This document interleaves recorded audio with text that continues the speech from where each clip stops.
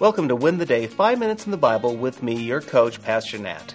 Our mission here at Back to the Bible is to move you closer to Jesus every day. And to help you do that, we are going to discover the secret to contentment. You just lost your job. How do you feel? You just found out that you have cancer. What do you feel? Your checking account has been drained. How do you respond? Your car engine just blew up. How do you react?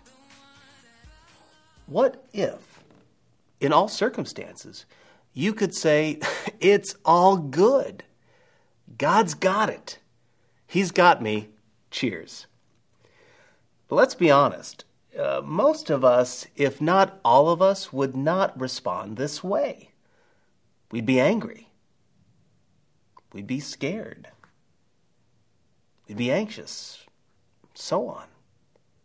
Well, not the Apostle Paul. Paul could respond well to any circumstances because he had the secret sauce.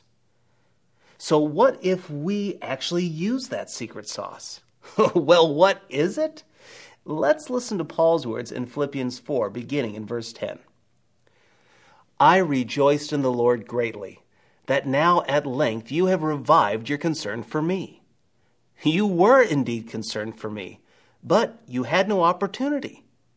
Not that I am speaking of being in need, for I have learned in whatever situation I am to be content. I know how to be brought low, and I know how to abound.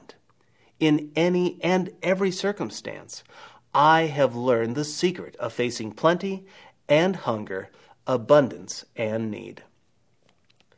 Paul truly loved this church. He had planted this church maybe 10 years earlier. Well, the church, it supported Paul during his Macedonian mission work. But there came a time where they couldn't help anymore. That's why Paul said, you had no opportunity. That is until this recent gift they sent with Epaphroditus. But then Paul kind of slaps me in the face by saying, not that I am speaking of being in need, for I have learned in whatever situation I am to be content. Ouch. Paul's posture of contentment is a message most of us need to hear today. Now, before I unpack that, there is nothing wrong with desiring stuff. Desires are not wrong. Wanting a side of ranch with your fries, it's fine. Desiring a home where you don't have to put 3 kids in one room, that's okay, that's fine. Having a bucket list, it's great. The problem lies in your contentment. Are you content if the ranch never comes? Are you thankful for God for His provision if you live in that tiny home your whole life? Are you okay if 1 out of 20 items gets fulfilled on that bucket list? If not, you're not content. Paul had experienced great influence, authority, and some monetary convenience. But he traded it all for hardship, poverty, and chains. And yet he said, whether I have $1,000 or 10, it is all good. God provides my needs, and He will provide them every day. Jesus promised it. God delivers it. So friends, let's chill out. That's why my challenge for you today is to reflect and respond. How are you discontent? Is it in your car? Your home? Your job? Is it your bank account? Where is it that you are telling God with your life or actions, God, this isn't good enough? I want, no God, I demand more.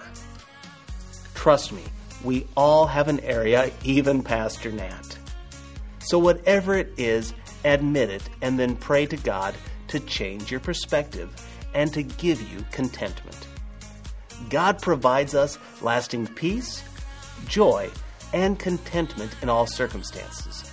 The question is, will we receive it?